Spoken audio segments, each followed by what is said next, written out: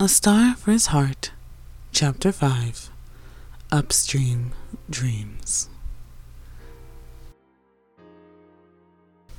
Estrella exited the ship, Corazon holding her hand, guiding her off the ramp. She felt oddly confused looking at the strange cast of characters. So, which one of them is the doctor again? She whispered. Corazon snorted. Take a guess. Estrella looked around. From what seemed to be a talking skeleton, a blue fish man, a cyborg without pants, a tattooed man with a giant hat, two people who had scars running across their chest, two women, and a pet, to finally a more normal-looking man in a suit.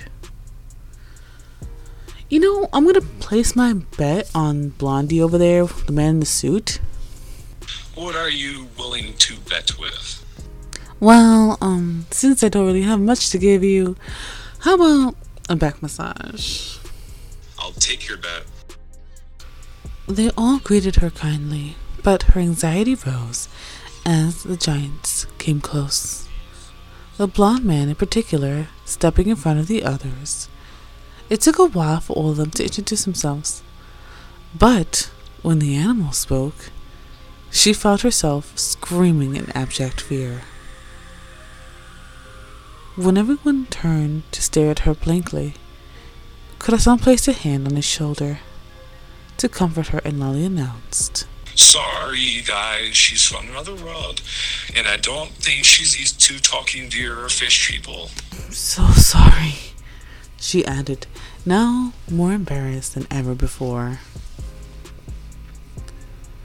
Those whom she knew as Luffy, Law, Brook, and Zoro proceeded to laugh uncontrollably, and so, oddly, she found herself laughing with them. "I'm so sorry," she said, apologizing to the deer. It's alright, you can call me Chopper. I'm a doctor and Law is kind of a surgeon. Chopper said, pointing at Law. Yes, and he's also my son. Corazon said proudly. Estrella stared at Law, the black, tired eyes lined with coal. The black, long hair, tattoos, and standing at around 6'3", much shorter than his father. Though he was handsome in that bad boy genre, she wouldn't have marked him as Corazon's son. But still, she smiled in his way politely. Come, follow me to sick bay. Chopper said, holding out a cloven hand. Though she felt hesitant, she took it and left.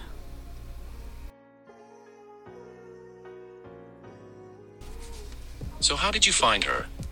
Law finally asked Corazon as they sat around the fire. Wasn't on purpose, and was just gathering supplies when I saw her pod. Is she dangerous? Not really. I haven't noticed any powers or any real strength. As far as I know, she's just a regular woman.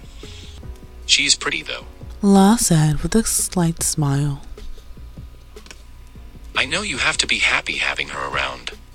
These days are so fresh. He said, putting a cigarette to his lips. If you want her, you should go for it. Law grimaced. You know, thanks, I am much too busy for that kind of relationship. I gotta focus on myself. Law nudged him a little.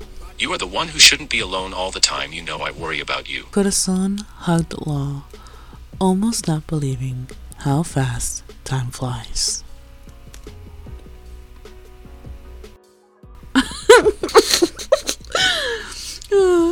Estrella laughed. Oh shit! Corazon grabbed onto her arm as she began to wobble towards the edge of the ramp. You done way too much drinking. No more of that. What? You had like a whole barrel. And Zoro and Sanji just kept pouring my cups. I mean, I couldn't even say no. Yeah, but I'm also as big as a tree.